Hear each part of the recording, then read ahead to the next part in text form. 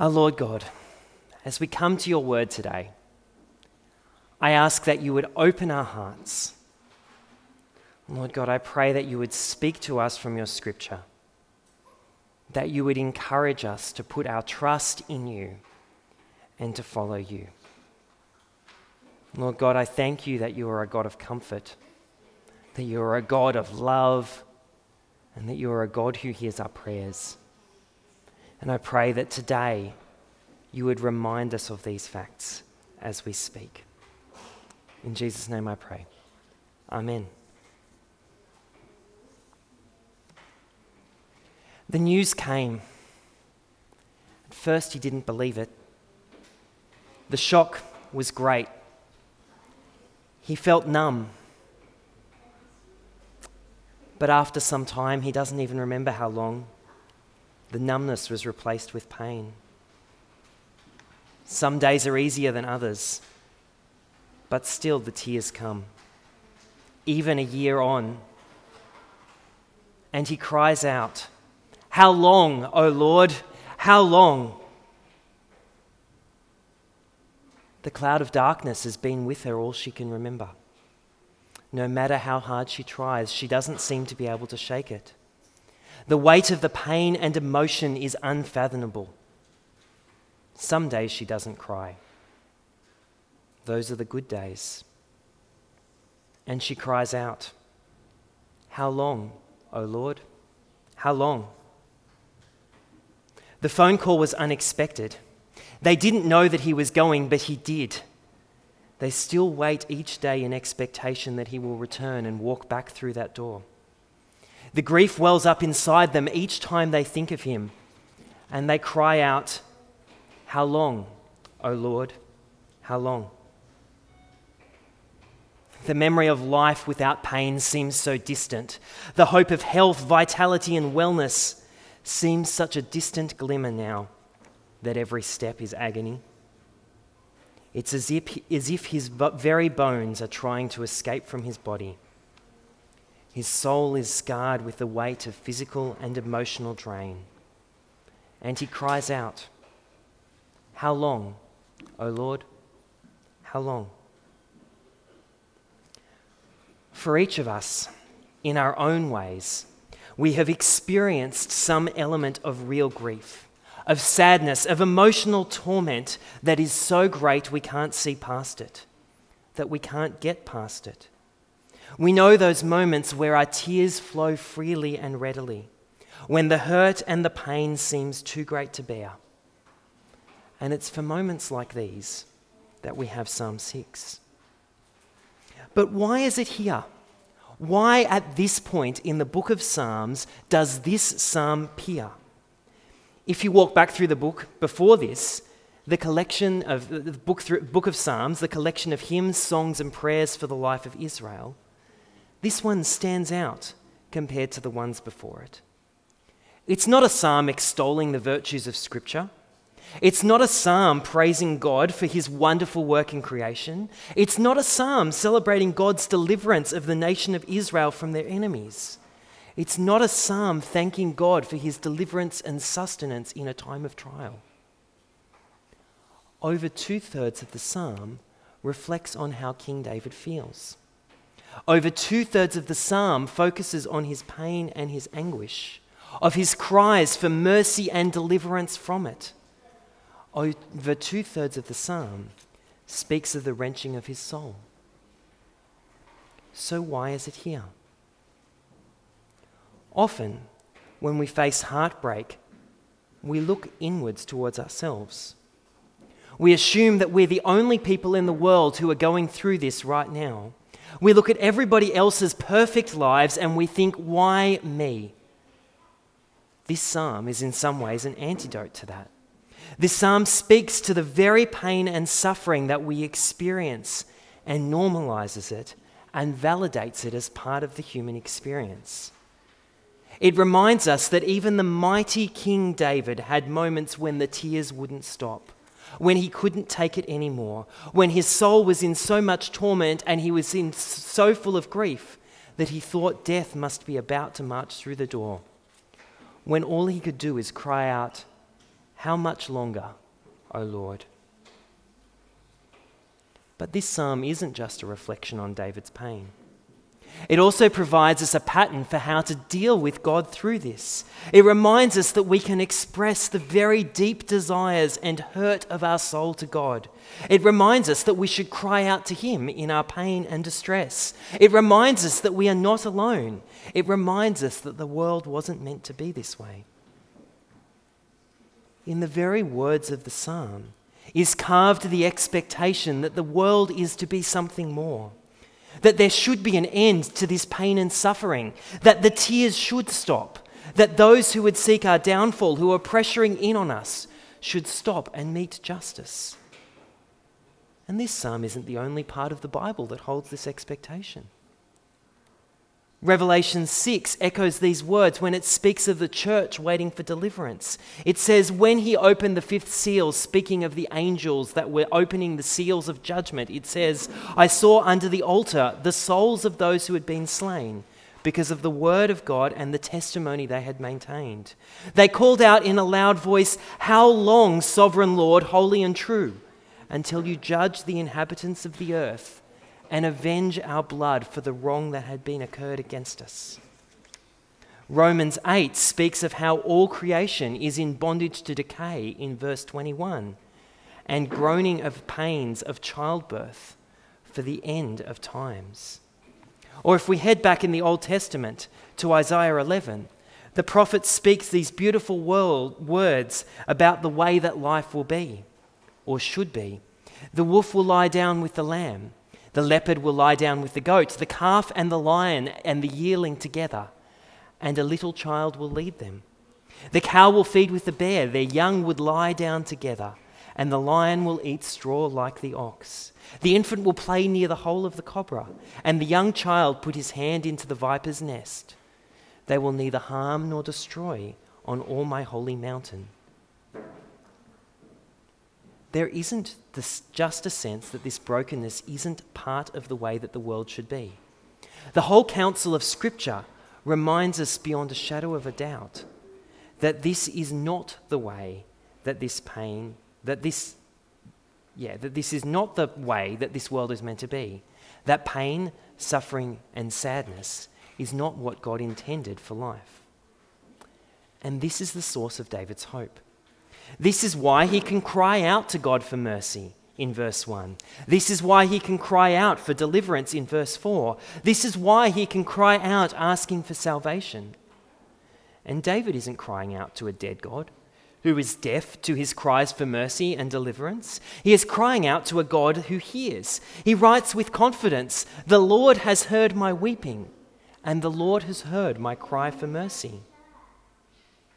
And just like David in Psalm 6, we see this again in Revelation 6. The same cry of "How long, O Lord, how long?" is met with the response from heaven itself in verse 11. Then each of them was given a white robe, and they were told to wait just a little longer. David had confidence that his prayer would be heard. But on this side of Jesus, we have even greater confidence. Confidence because of what was foretold. In Isaiah 11, we read before the bit that we read before, the chapter starts with the promise of a deliverer, a descendant of King David who will bring justice and peace, whose judgment will be without compare, whose righteousness will be perfect, whose counsel will be wise. But don't just take my word for it.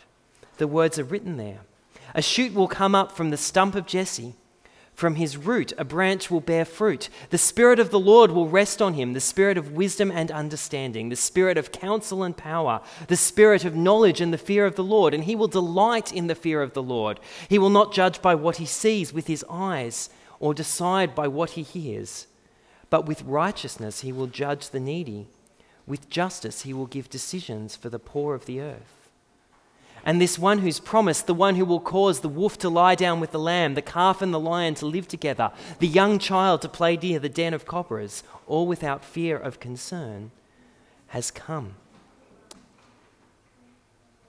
Zechariah speaks of him in Luke chapter 1 when he says, "Praise be to the Lord, the God of Israel, because he has come and redeemed his people. He has raised up a horn of salvation for us in the house of his servant David, as he said through the holy prophets long ago.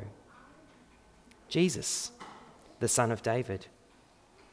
Jesus, who died to save us.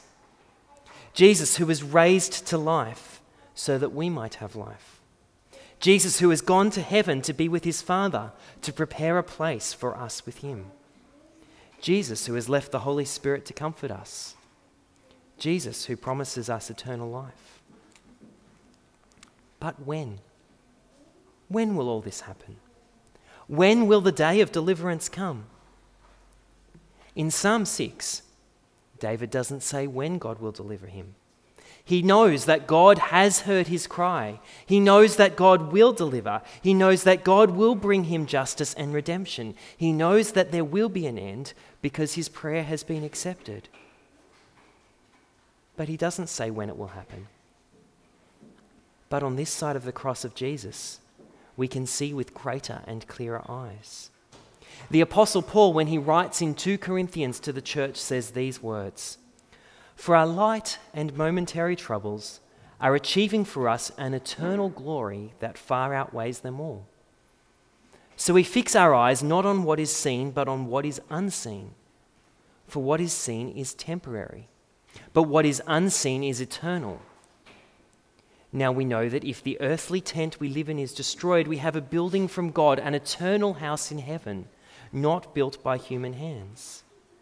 Meanwhile we groan, longing to be clothed with our heavenly dwelling, because when we are clothed, we will not be found naked. For while we are in this tent, we groan and are burdened, but we do not wish to be unclothed, but to be clothed with our heavenly dwelling, so that what is mortal may be swallowed up by life. Now it is God who made us for this very purpose and has given us the Spirit as a deposit, guaranteeing what is to come. Therefore we are always confident, and we know that as long as we are at home in this body, we are away from the Lord. We live by faith, not by sight, and we are confident, I say, and would prefer to be away from this body and at home with the Lord. So we make it our goal to please him, whether we are at home in the body or away from it, for we must all appear before the judgment seat of Christ, that each one may receive what is due for him for the things done while in the body, whether good or bad." Paul's words here make it clear that our deliverance is not necessarily of this world, but our hope, our certain hope, is something beyond now. The pain, the anguish, the groaning, the suffering now reminds us that this world is not the way that it is meant to be. It reminds us of the future that we are looking forward to. It reminds us of the hope of being clothed like Christ in our heavenly dwelling. But what will this be like? Will it actually be better? Paul was confident that he would prefer to be there. But speaking to the church who is asking exactly this question, the vision that came in Revelation says, "And I heard a loud voice from heaven, from the throne, saying, 'Now the dwelling of God is with men, and he will live with them. They will be his people, and God himself will be with them and be their God. He will wipe every tear from their eyes. There will be no more death or mourning or crying or pain, for the old order of things has passed away.' He who was seated on the throne has said, 'I am making everything new.' Then he said, 'Write these words down, because they are trustworthy and true.'" The very things that David wrote about in Psalm 6, mourning, pain, grieving, tears that will not stop, all of these things will be made right when the dwelling of God is made with man, and our home is finally with him. Friends, this is our hope. In the midst of our suffering, in the midst of our pain, in the midst of torment in this world, we look forward not to a day now, but to a day when Jesus will return and take us to be home with him. But buried at the end of Psalm 6 is a warning that this promise of redemption is for those who call out to God for mercy. A warning that this promise of deliverance is for those who come before him seeking salvation. A warning that this promise is for those who do not do evil before the Lord. that warning is carried through in Revelation 6 that we looked at before. The cry of "How long, O Lord?" is called out asking God, how long until you bring judgment on the world? How long until you finally bring forth the justice that you had promised in Isaiah? 2 Corinthians reminds us that we will be judged according to what we have done, for we must all appear before the judgment seat of Christ, that each one may receive to him what is due for the things done in the body, whether good or bad. So let me ask you, where is your heart today? Are you crying to God for mercy and deliverance? Are you acknowledging your need for him? Because if you do, you share in the same certain promise of hope that David relied on in Psalm 6. If you do, you are looking forward to a heavenly home, free from the pain and sickness and mourning and grieving of this world. If you are, then you are looking forward to a day when God himself will wipe every tear from your eyes.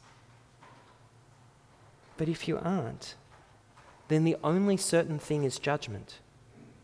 The only certain thing is that every action you have done, whether good or bad, will be held to account.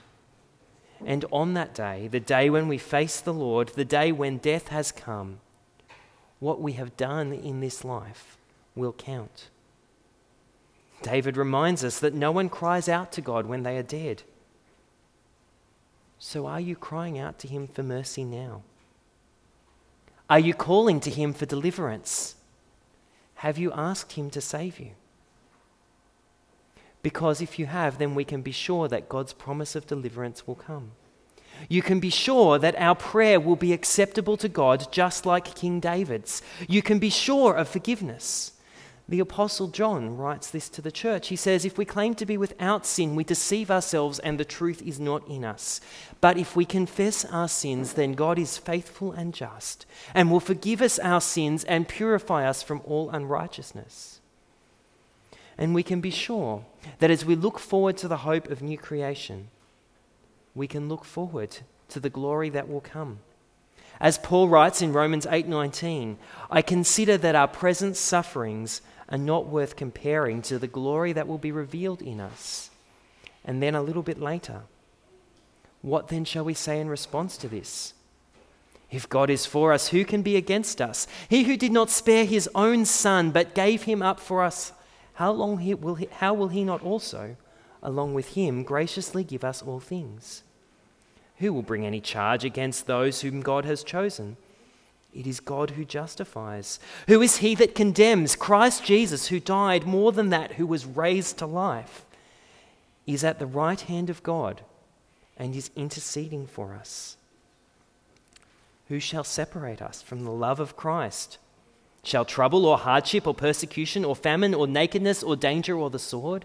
As it is written, for your sake we face death all day long. We are considered as sheep to be slaughtered. No, in all things we are more than conquerors through him who loved us. And then Paul writes these words, for I am convinced that neither death nor life, neither angels nor demons, neither the present nor the future, nor any powers, neither height nor depth, nor anything else in all creation will be able to separate us from the love of God that is in Jesus Christ, our Lord. How long must we endure and wait? How long must we cry to God for deliverance? How long must we wait? Well, the work is already done because Jesus has come to this world and he has died on the cross and he has come back to life so that we might have a certain hope. And the day when God's final judgment is coming, when God will make his home with men, is not very far. As it says in Revelation 6, just a little while longer. How long, O Lord, must we wait? Just a little while more. Jesus is coming back soon. Let's pray. And Lord God, we thank you for the sure and certain promise of your return. We thank you that we can know that in you we have a certain hope of salvation and redemption. We thank you for the promise of the new creation when all things will be made new, when there will be no sickness or mourning or pain or crying or grief or sadness, and you will wipe every tear from our eyes. Lord God, we thank you that our hope is not something that is whimsical or blown away by the wind, but is something that is sure and certain because Jesus died on the cross and came back to life. It's something that is sure and certain because your Spirit lives within us and makes sure that we know that we have life from you.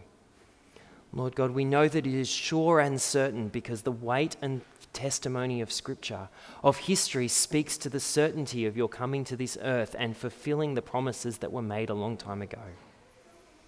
Lord God, we thank you that the certainty of that day is coming. Lord God, we thank you that it is not far away. Lord God, we ask that you would bring it soon, that you would bring the day when all that is bad in this world will be made right, when all that is sad, when all that is wrong, when all of the pain and the sickness and the crying and the mourning and the tears will be swept away. Lord God, we look forward to the day when you will make your dwelling with us and we will live with you for all eternity.